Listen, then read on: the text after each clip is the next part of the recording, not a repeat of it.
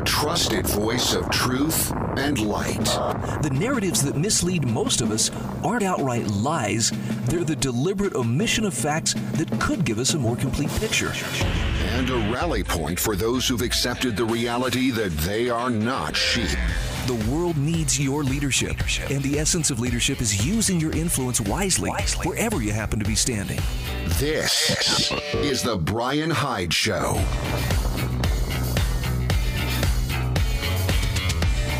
All right, welcome to the show. Thank you once again for joining us.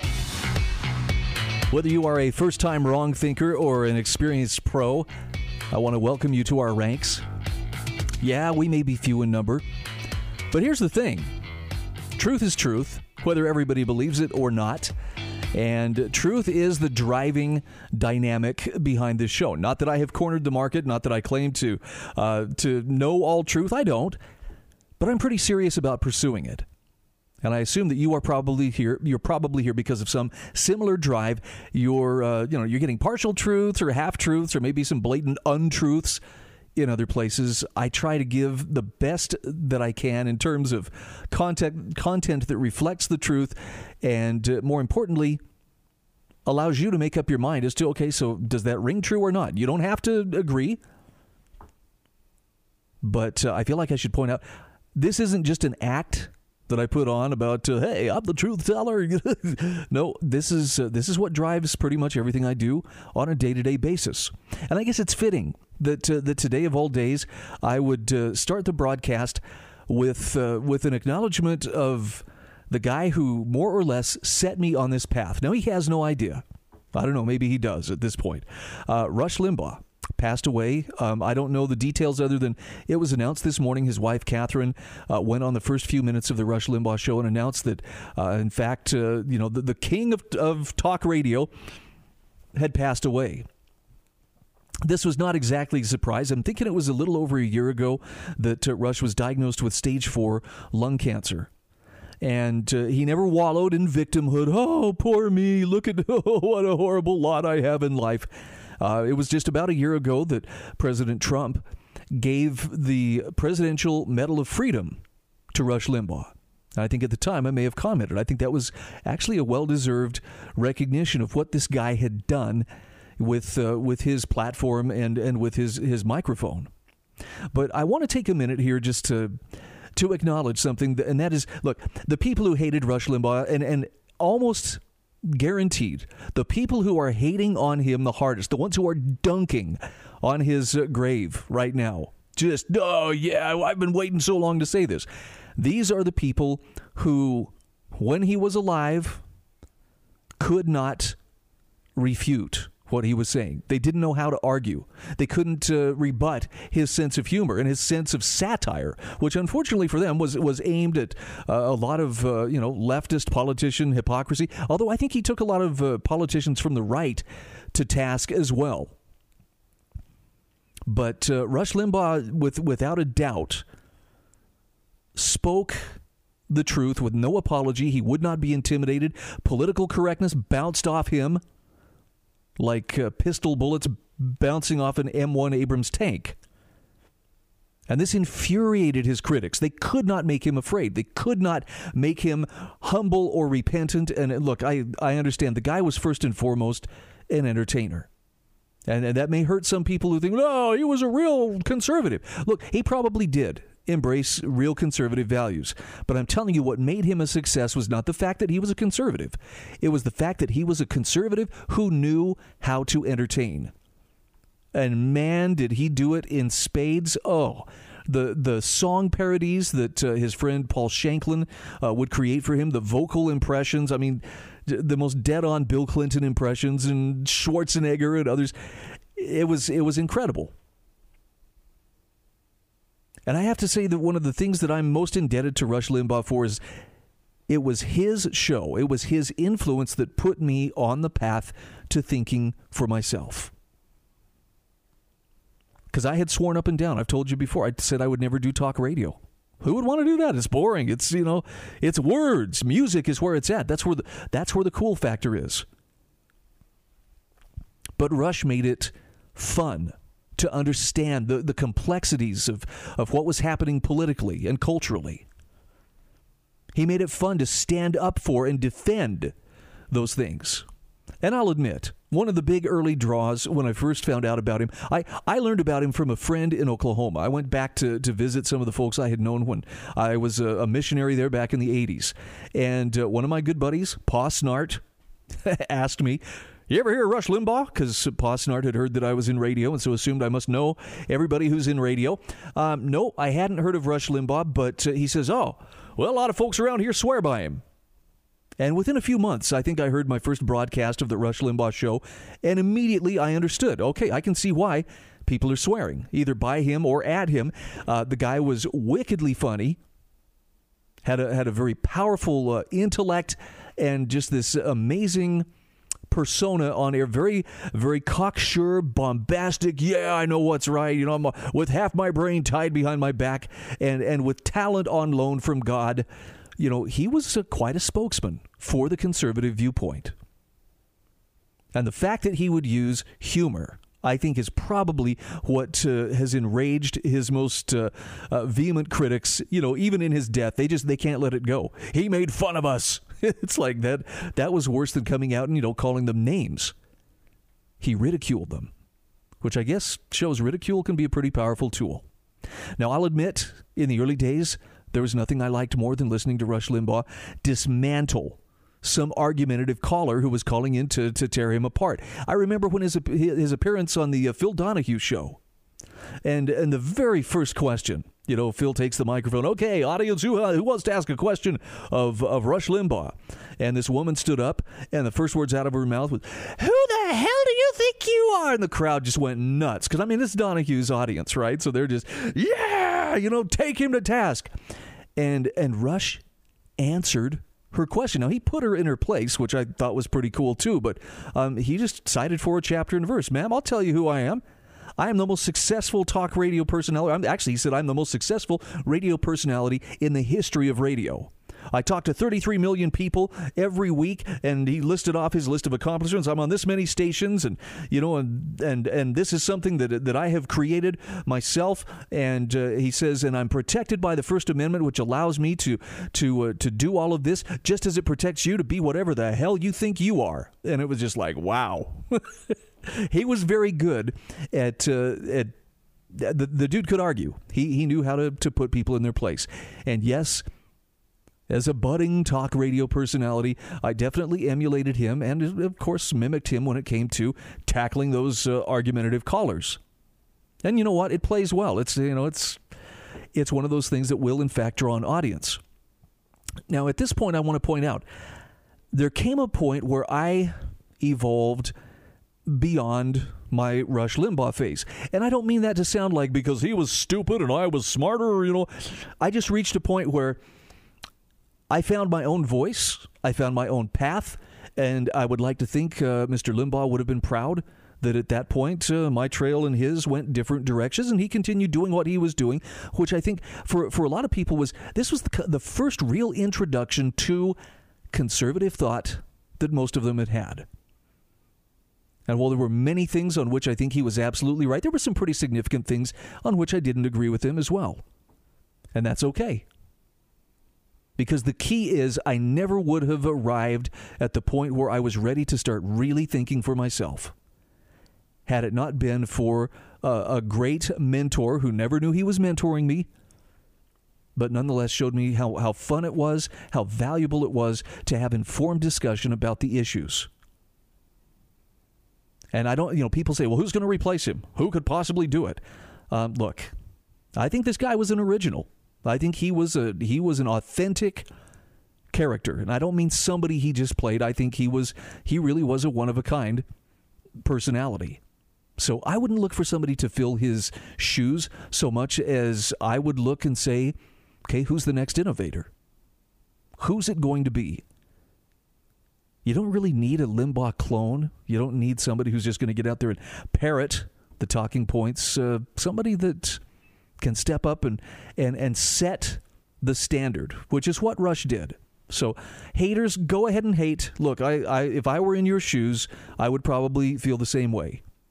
He was very difficult to refute. He used humor, and it was very powerful, and he built this incredible audience of tens of millions of people and then kept that audience and stayed on top of his game for decades. You just don't see that very often. And more importantly, he kept going right to the end.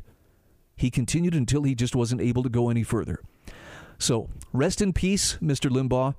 I am forever indebted to you for putting me on the path to thinking for myself.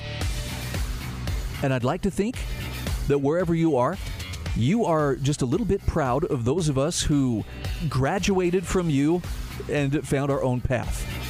And let's hope that there are other people that will be following in our paths as well. We'll be happy when they graduate as well.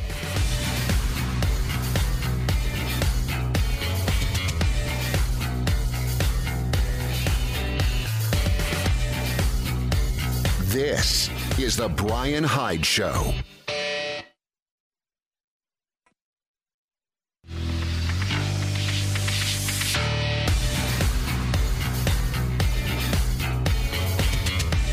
This is the Bryan Hyde Show.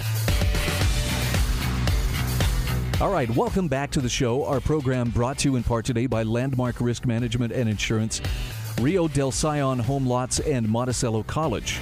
By the way, Dr. Shannon Brooks from Monticello College will be joining me on the program next Monday. We're going to talk a little bit about Georgics. If you haven't heard about it, go find a copy of Homer. Yes, Homer the poet, and you can find an excellent series of poems about working with your hands and feeling the earth and partnering with nature to raise animals, to raise your own food and so forth. All right, let's bring it back on path here and talk about a couple of items of interest today. I wanted to mention that here we are fast approaching the 1-year mark of the COVID crisis. I'm actually starting to see a few things pop into my Facebook memories from a year ago that are starting to hint, hey, what is going on here? There's something going on with this virus out of China. Little did we know that in about a 1-week period during the middle of March, we would totally realign how government operates at almost every level of society. And there are a number of lessons that we can glean from looking back over the last year, especially when we look at how authorities responded to the COVID crisis. Got a great essay here from Robert E. Wright. This is from the American Institute for Economic Research. And he talks about a pandemic of ignorance. And I think he correctly identifies how the most lasting damage that we've seen has been a result of this pandemic of ignorance more so than the actual impact of the coronavirus. So here's how Robert E. Wright puts it. He says, America's biggest problem is ignorance of proven precepts of political economy. Now, he says, I don't mean fancy econometric techniques or models full of malarkey, in other words, much of professional economics. He says, I mean the basic irrefutable concepts and empirical regularities that he then sketches out in the rest of this essay. If those had been widely understood and applied a year ago, he says states would not have locked down in response to a highly contagious virus deadly only to a relatively small and easily identified segment of the population. All the costs associated with lockdowns would have been avoided, and the number of excess deaths would have been lower, if not nil. Now, he says, if you think not wearing a mask or attending a social event kills, you should consider the deadly effects of the perhaps well-intentioned but ultimately self-defeating government policies that defy the lessons adduced below. In fact, he says, Reason recently released a short, fun video of 3 deadly policies, including China's infamous famine-inducing Kill the Birds campaign. Some brainiac in Mao's Central Communist Party, or China's Communist Party, observed that birds ate grain and concluded that fewer birds would mean more grain for his comrades. Dutiful Chinese subjects killed birds, including insect-eating ones. Well, the population of grain-eating insects therefore spiked, so grain production plummeted instead of rising. And because the Chinese did not engage in much trade then, famine ensued. In other words, people died from lack of food.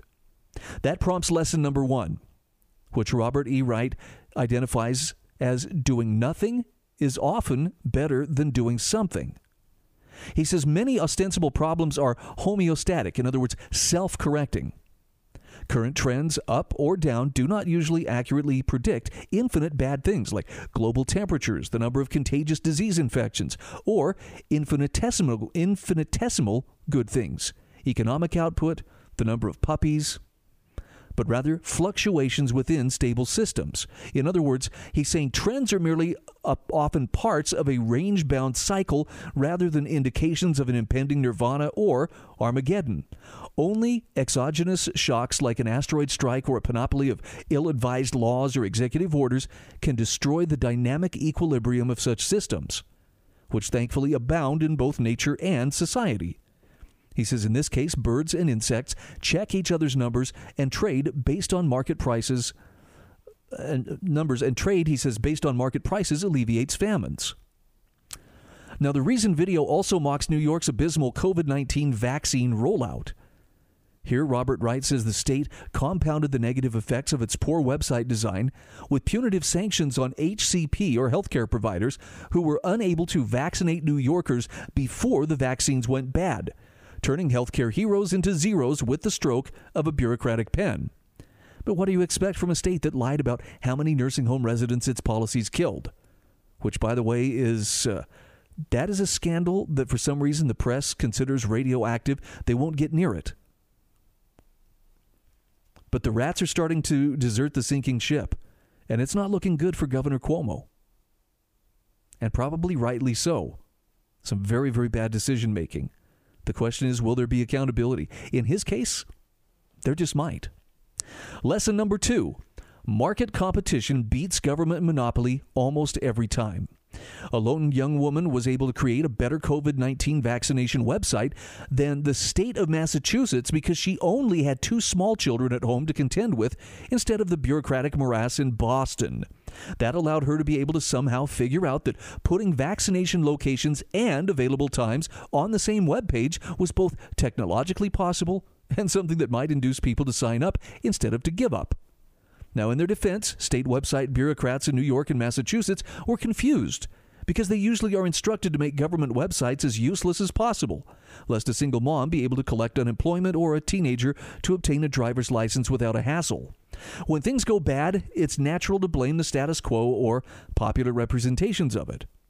Robert Wright says when some 7% of the population of St. Louis, 4,577 people, died of cholera in 1849, for example, residents naturally blamed the sundry voluntary associations, including an impromptu, extra-legal Committee of Public Health that had taken responsibility for public health upon themselves.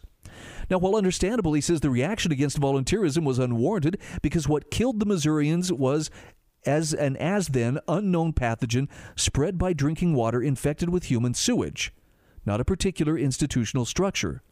Businesses and schools spontaneously shut themselves down as deaths mounted. But of course, people continued to drink water and to defecate in the usual places and ways, so there was no stopping the spread.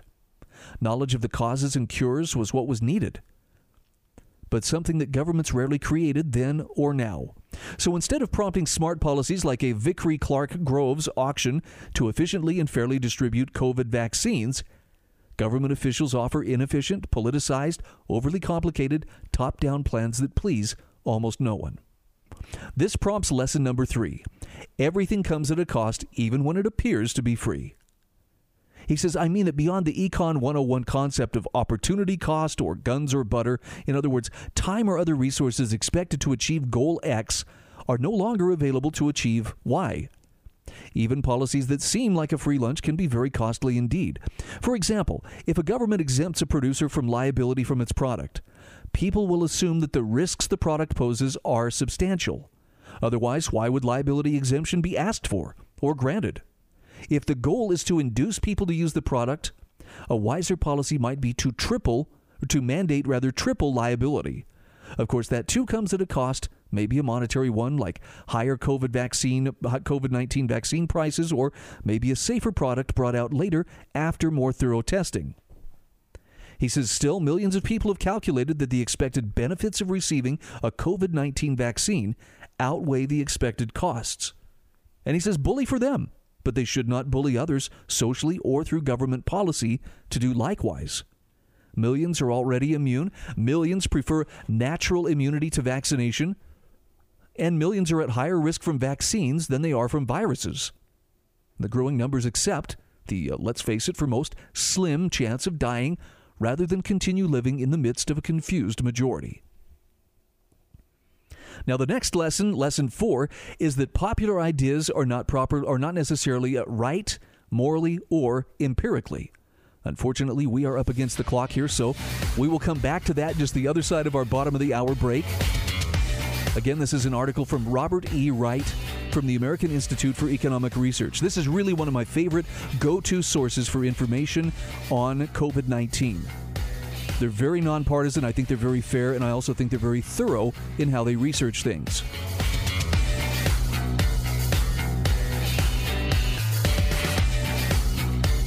This is the Bryan Hyde Show.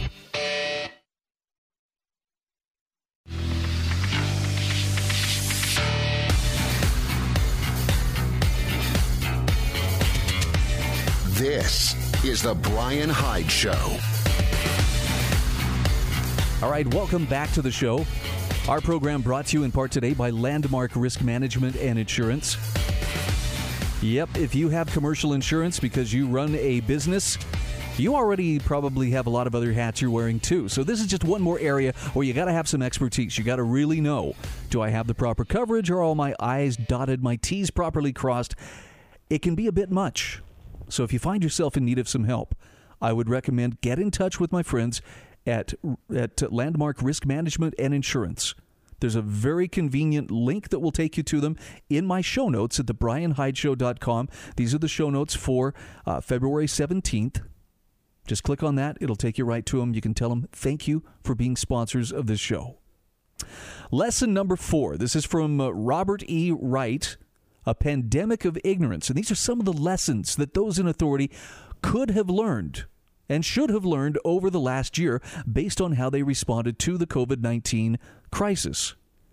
Lesson 4, popular ideas are not necessarily right, morally, or empirically.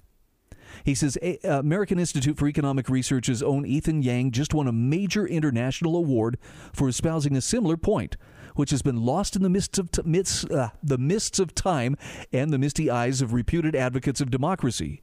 He says, I'm sure you've heard the joke about democracy being between two wolves and a sheep voting on what's for dinner.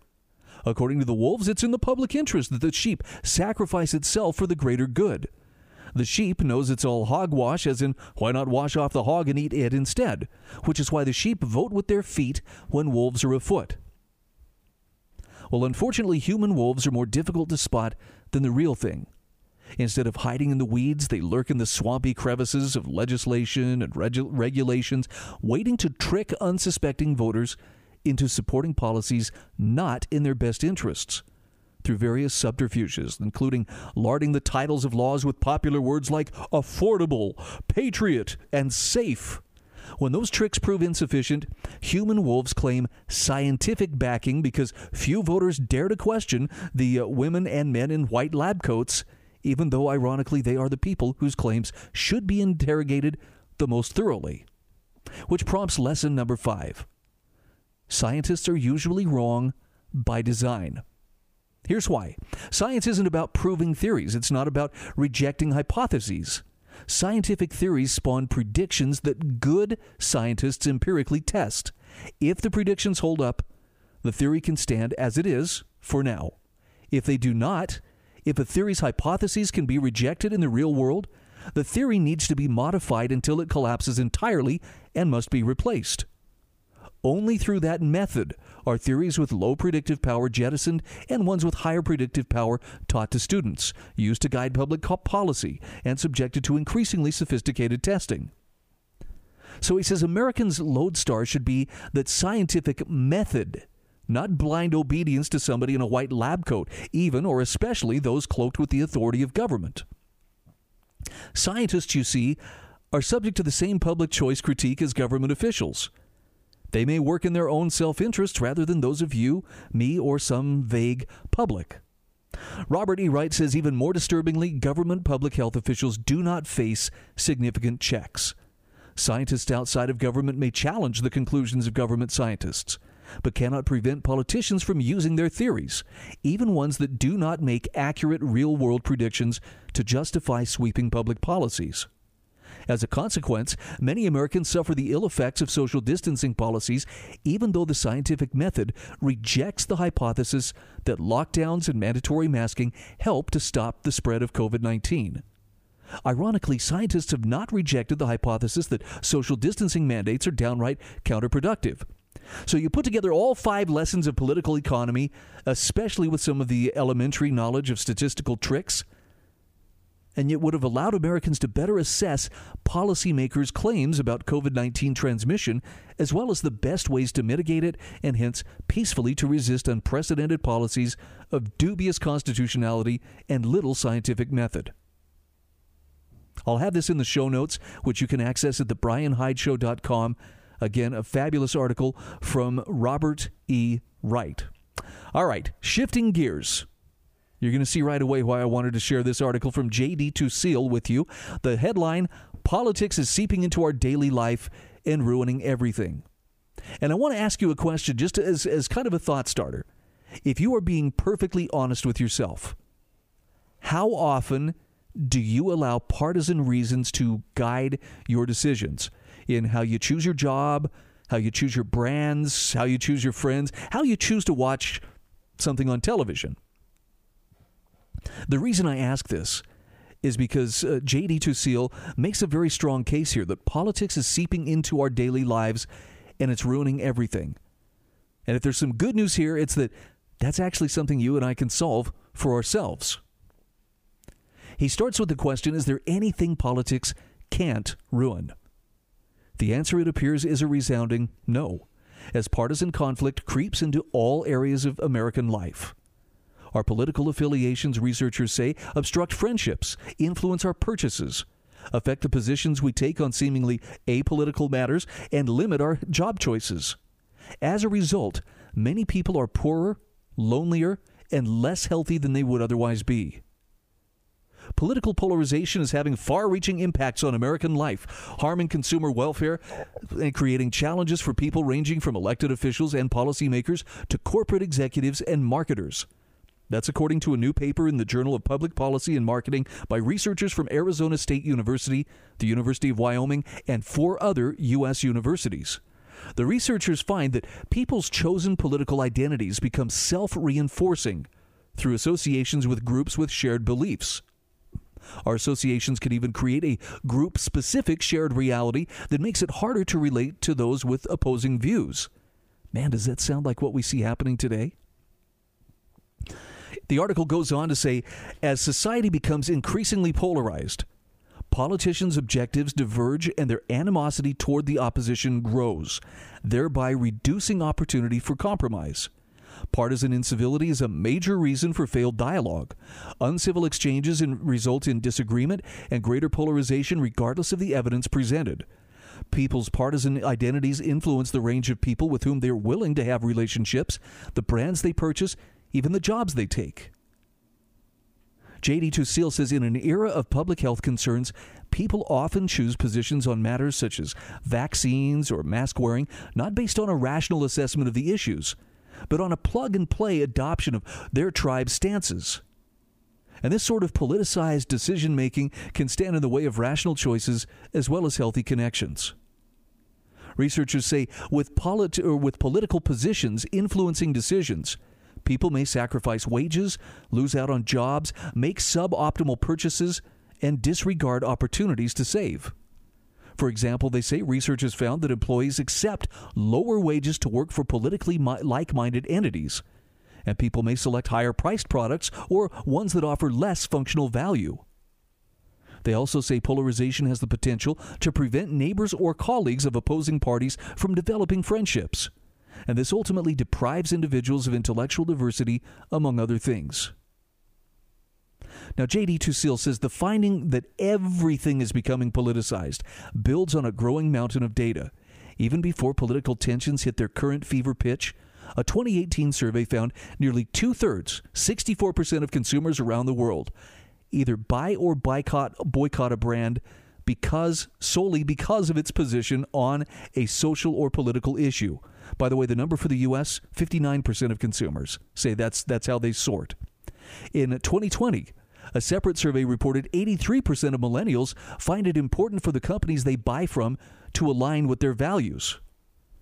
So that means that the price and utility of products and services are actually secondary considerations for many people, taking a backseat to companies' public posturing.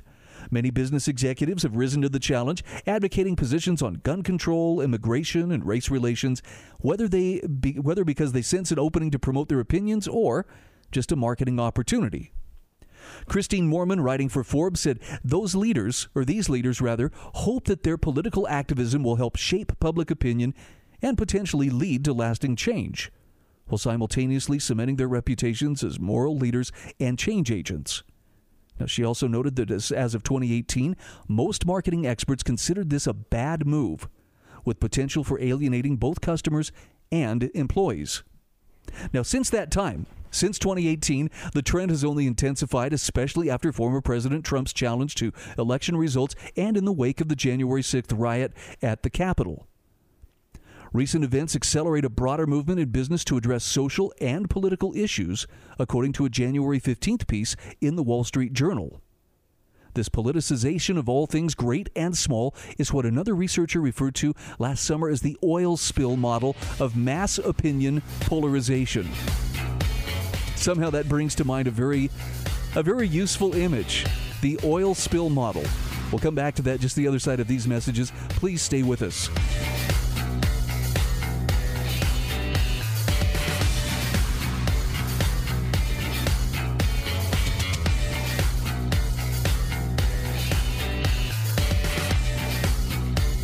This is the Bryan Hyde Show.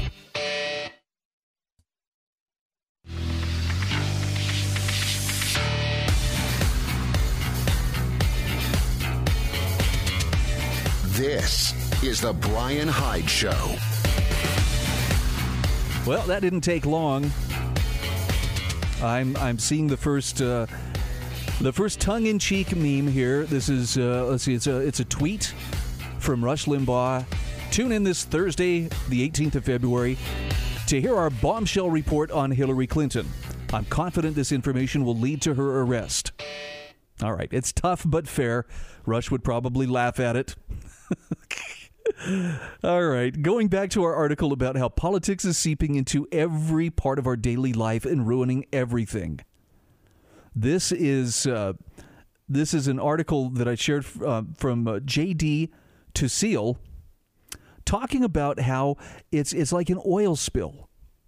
In fact, he gives the example. This is how Pennsylvania State University's Daniel Della Posta portrayed the oil spill model of mass opinion polarization.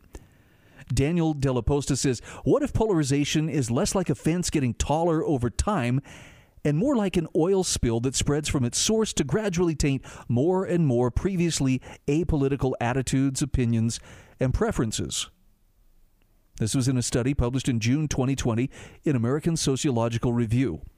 He said, even many initially apolitical lifestyle characteristics, from musical taste to belief in astrology, can become politicized as signals for deeper beliefs and preferences, a tendency most saliently captured in the popular image of the latte liberal. So J.D. Tusil says Americans then are increasingly making decisions along tribal political lines, potentially depriving themselves of rewarding friendships, better paying jobs, well-reasoned judgments, optimal goods and services, but by choosing beverages, beans, sports equipment, and employment according to tribal affiliation, they're also losing points of shared interest with the people who disagree with them, the people they see in their neighborhoods, at concerts, in their chosen restaurants, likely share their views on hot-button issues, because those who disagree live, party, and shop elsewhere. And that further reduces the opportunity for connections across partisan boundaries. Worse, he says, when the political tribes are so divorced from one another in terms of preferences and lifestyles, it becomes easier to target the enemy by going after their ways of life. So with conservatives largely living in rural areas and exurbs, liberals confining themselves to the cities and the suburbs, the groupings have shrinking overlap in terms of their interests. So it's pretty easy to hurt opponents by targeting pastimes and brands for boycotts, regulatory action, or legal restrictions. Dave Sprott, Dean of the University of Wyoming's College of Business and one of the authors of the Journal of Public Policy and Marketing paper, says, "I think we're all aware of how political polarization has affected our elections and our system of government." But he says the impacts go far beyond the political arena. Ultimately, polarization harms mental and physical health, financial welfare, relationships, and societal interests through its impact on psychology, marketing, and public policy outcomes. So J.D. Tusil winds it up by saying, look, there's nothing we can or should do about people's lifestyle choices, but we can give them less reason to fight. He says making politics less important through reducing the ability of government to affect our lives has the potential to make us all healthier and happier.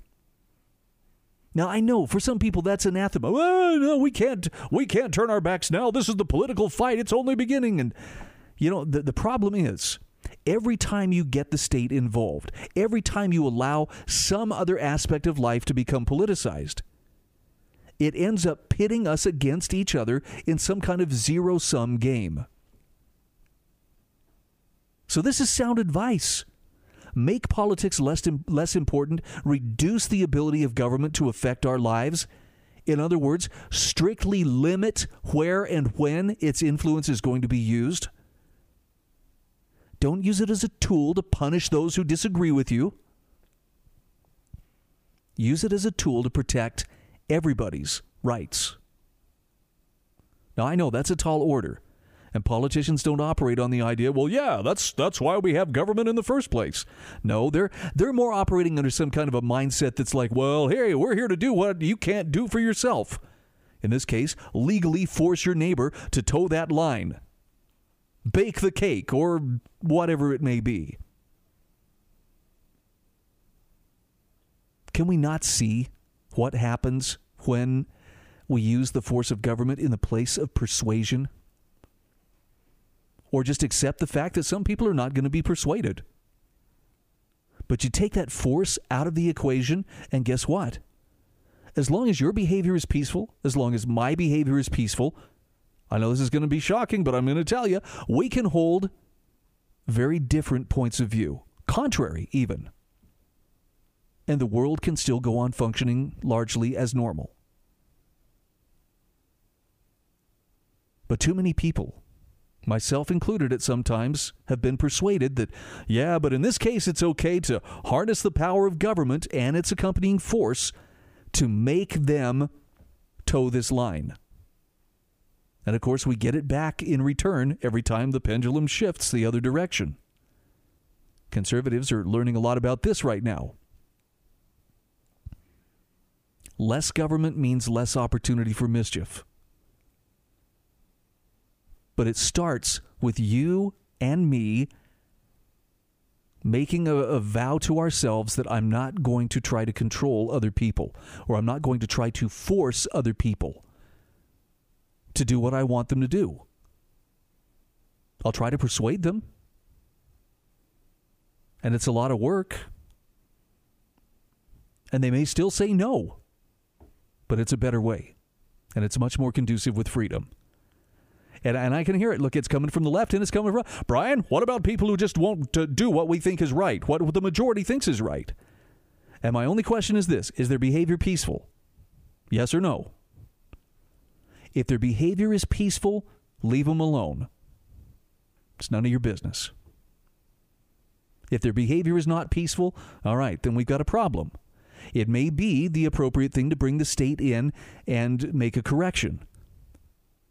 But again, it comes down to that little tyrant living in our skull-sized prison. The one that just is determined. Well, we've got to do this, otherwise somebody's not going to do what's right. I don't know why this is so hard for people to grasp, or where we got out of the habit of minding our own business and letting people pursue happiness in whatever way, peaceful way, they see fit. But we certainly have come a long way in this direction. And, of course, the COVID stuff has just made this even worse.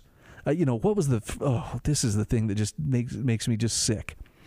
It was a video of a woman in California. She worked for the state. She's a COVID enforcer of some sort with the Department of Health or something.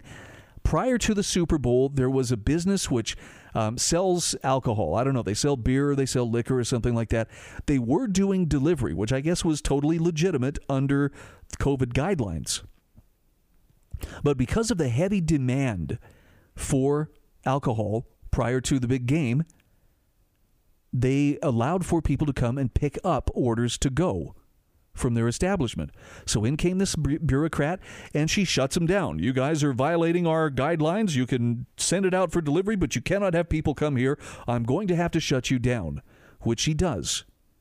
And this is the part of the video. This is on the surveillance video of the actual store. She thinks she's alone. I don't think she knows she's on camera. But once she's got them shut down, she starts to celebrate. No, I mean literally, she starts to dance in place and clap her hands like, I just ruined your life. It feels so good. And the scary thing to me is I believe that mindset isn't just limited to that poor lady who would celebrate getting to flex her authority, however limited it may be, just a little bit. I think there are actually millions of people out there with that same authoritarian mindset and that same desire to celebrate because they got to push somebody else around, or they got to boss somebody else around. And it's not just the mask enforcer who's standing outside your supermarket. It's the common customer who's walking along feeling empowered, recently empowered. I'm going to go out here and I'm going to make sure everybody is towing the line. Pull up your mask. Where's your mask? And, they become the police of sorts. Oh, and they get a contact high when they do encounter someone with actual authority. Look, I'm not telling you these are people you should hate. I don't want you to go and confront them and tell them they're bad. I'm asking you to do something that's actually a little bit tougher. I'm asking you to look into your own heart and see if you don't have a little tyrant lurking in there, waiting for an opportunity to get out there and flex on somebody.